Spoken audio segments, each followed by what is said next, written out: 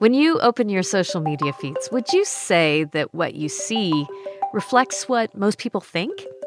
Most of us know that the algorithms driving socials are made to reinforce our views. But that doesn't mean that social media can't teach us things about attitudes. Researchers at the University of Michigan are experimenting with new technology to find out if social media posts can be an accurate representation of public opinion. It opens up all kinds of possibilities for us to better understand opinion about things, human opinion about things, sentiment about things, on all kinds of topics. This is Stateside. I'm April Baer. Joshua Newell is a professor at the School for Environment and Sustainability at the University of Michigan and co-director of the Center for Sustainable Systems. His team recently wrapped a study that used AI machine learning, this is not the generative kind, to sort through socials and see how Americans feel about climate change.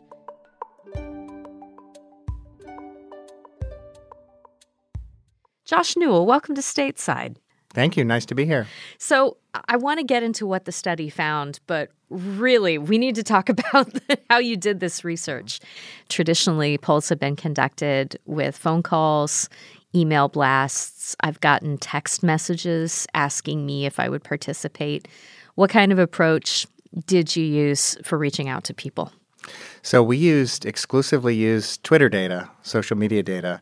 We actually looked at 7.4 million tweets across the U.S. I'm so sorry.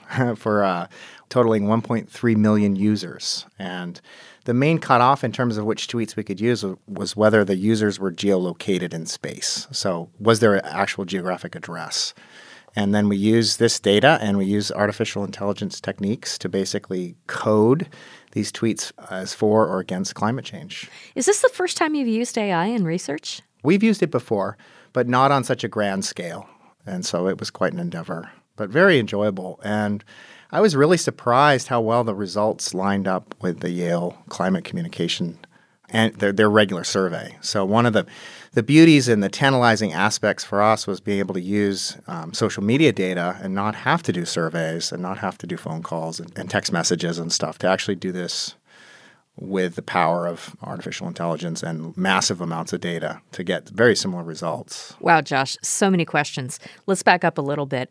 I've always wondered if the location data in Twitter accounts is in any way verifiable. Are you confident that those are true and accurate? We did a fair amount of spot checking.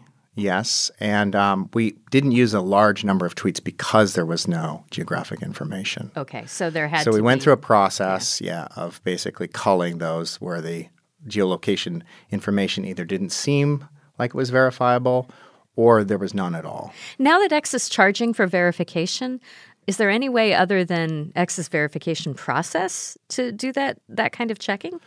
Well, we can't use X's data anymore. They've restricted greatly the amount of tweets that we can actually access. So this analysis was done from 2017 to 2019 before Elon Musk created that policy to restrict access. So unfortunately, at least in the current status, we cannot do the same study. We can't replicate the same study that we're able to using X data, at least not at the moment.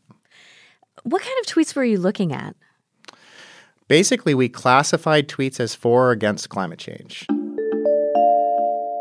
So just to give you some examples, for those that did not believe in climate change, we looked at texts that would specify whether climate change was a hoax or not, statements to that effect. Statements also where climate change was seen as real, but very much a natural cause and not human-made.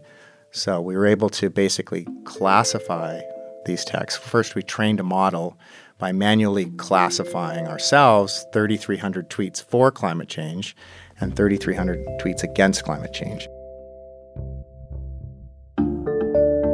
We had a percentage of tweets which didn't have an opinion one way or the other, and so we just didn't classify that segment of the population. So that is a challenge for sure. I think this is probably a question that would pertain to all research and not just that's AI assisted. But are we getting an accurate picture of how Americans generally feel about climate change if we don't include that gray area of people who maybe aren't quite sure what's going on or aren't sure if their sources are telling them true? I would hope so. I mean, obviously, we can't get the exact sentiment in any case for even a survey in some senses, but also in this AI approach. But I would hope so. And our results did line up so closely with the Yale Climate Communication Survey, or opinion survey rather, that we feel pretty good about the results. But of course, there are some in society that perhaps do not feel strongly one way or the other.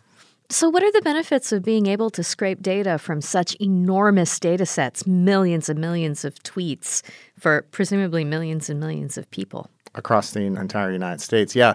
I mean, it opens up all kinds of possibilities for us to better understand opinion about things, human opinion about things, sentiment about things, on all kinds of topics. Can you say more about the kind of detail that it gives you that you might not get if you were polling the old-fashioned way?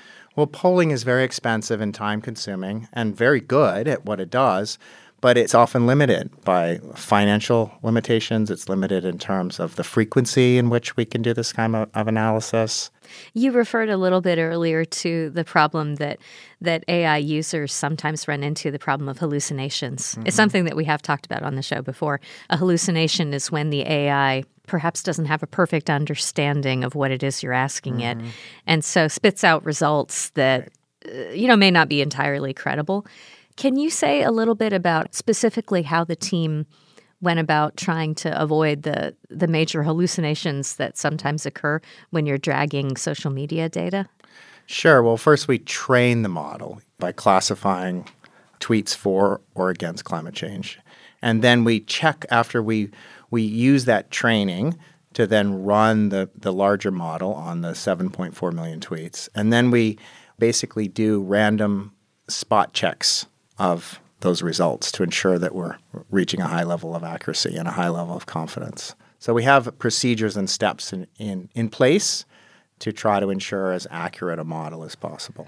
If you do run into hallucinations, like what kinds of things come out? Mm-hmm. Like what do those problems manifest as? Well, I wouldn't necessarily in our case call them hallucinations perhaps as much as it's hard to capture and understand sarcasm in this model. So it's often a problem on Twitter. Yes. So capturing sarcasm and how to classify sarcasm was one of the major challenges that we dealt with. We did the best that we could. We took steps to exclude those tweets that we thought were highly sarcastic to help improve the accuracy of the model.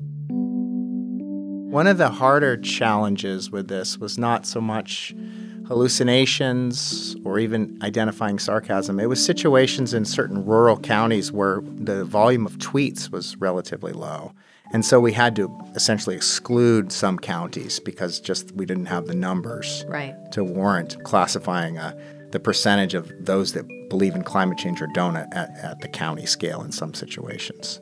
So we have pretty good coverage, but there are some situations, some counties where we just didn't have enough data. We need to take a break. Back in just a minute.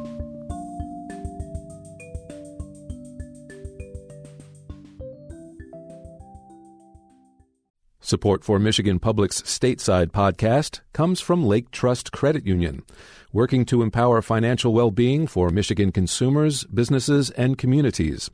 Committed to financial solutions and advice to support people and families. More information at laketrust.org. Support for the Stateside podcast comes from the University of Michigan's Go Blue Guarantee, committed to keeping a U of M undergraduate education within reach of all Michigan residents, regardless of socioeconomic status. Programs are available for all 3 campuses. More at goblueguarantee.umich.edu.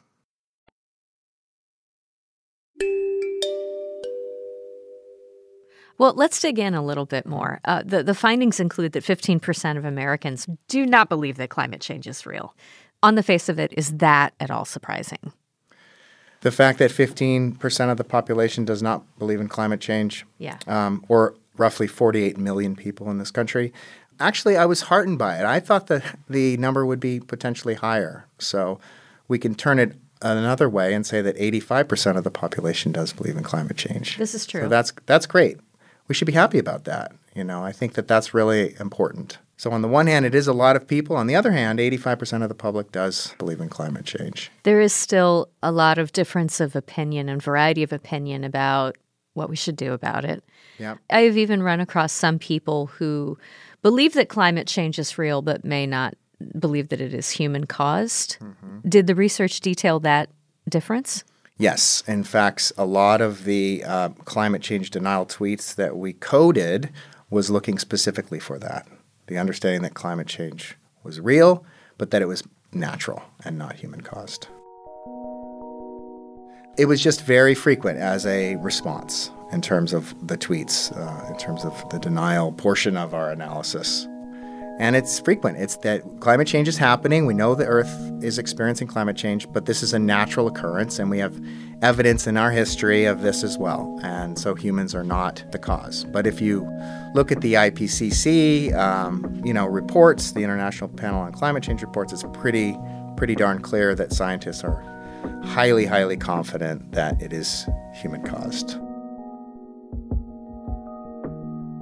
I still wonder about the subject of the middle, or people who, they are online, but they don't tweet necessarily. I have noticed Twitter tends to be a little bit something for older users, generalizing here hugely. Is there anything else about the echo chamber of online discourse that is something that you'll be keeping in mind as you continue to design surveys with AI as tools?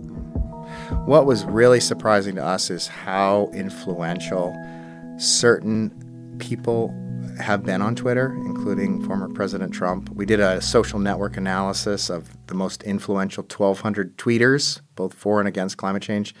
And those that do not believe in climate change, it is a much smaller cohort, but it is a very active cohort. And there are some very highly influential tweeters in this cohort, including former President Donald Trump, but also a number of alt-right blogs, even misinformation sites. And what was striking in our analysis is that less than 0.02% of these tweets were being engaged by the believer community.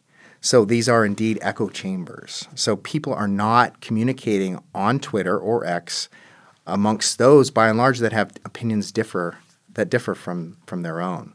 And so this is concerning, I think, because you're cementing opinion, and you have highly influential influencers in social media that are cementing opinion, and we're just not getting that discourse. Well, it's interesting because, there was a moment with Twitter specifically that it became apparent that this might be an amazing tool in terms of breaking events, the Arab Spring or other things going on, and you get primary information.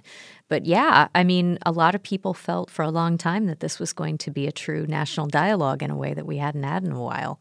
Looks like the algorithm has done it again. It's not really happening. Yeah, we're not seeing that much exchange between, for example, people that believe in climate change and those that don't, which is concerning, because you would hope that it would be indeed a nice platform for exchange of ideas and debate. And with the emergence of Truth Social, Donald Trump's activity there, he's not very active on Twitter anymore or at all. And that has become sort of a completely separate echo chamber that's even more divorced from those, for example, that are tweeting for in belief of climate change. What does that suggest for people who do want to change opinions either in this subject or others? I think it's a real challenge. I think we have to develop strategies for that. I don't have an easy answer for that, but it seems that we have to do a better job of reaching out and engaging those that don't hold the same opinion as us, because it's important for society to move forward. There are some variations in how polls in the traditional sense have seen American opinion vary across different states and regions, north to south, east to west, and even among different counties in Michigan. Was there any new information that came out of an AI-informed approach to those trends?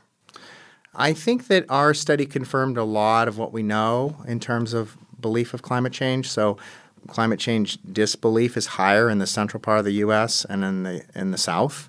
I think what was interesting and surprising about our study was within states, though. For example, the belief of climate change in California is very high, right? But then you have counties like Shasta County, for example, where over half of the people in Shasta County, at least according to our analysis, do not believe in climate change.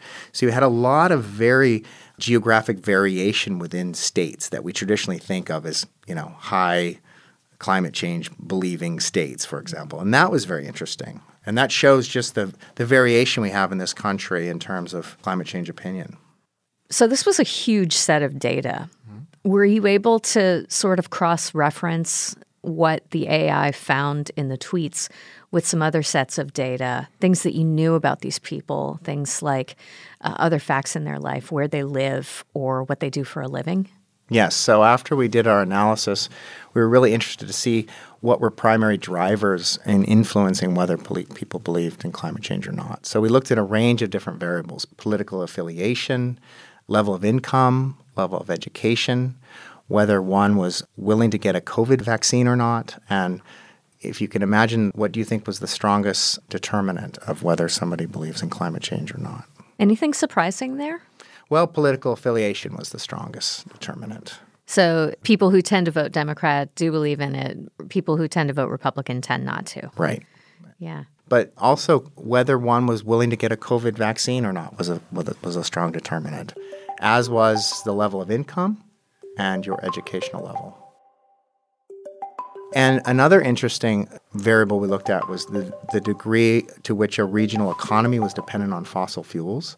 And for those regional economies highly dependent on fossil fuels, belief in climate change was lower in those counties and those regions as well. Josh Newell is professor in the School of Environment and Sustainability at the University of Michigan. You can find the results of the survey that he and his colleagues worked on at the school's website. Josh, thank you so much for talking with us. My pleasure.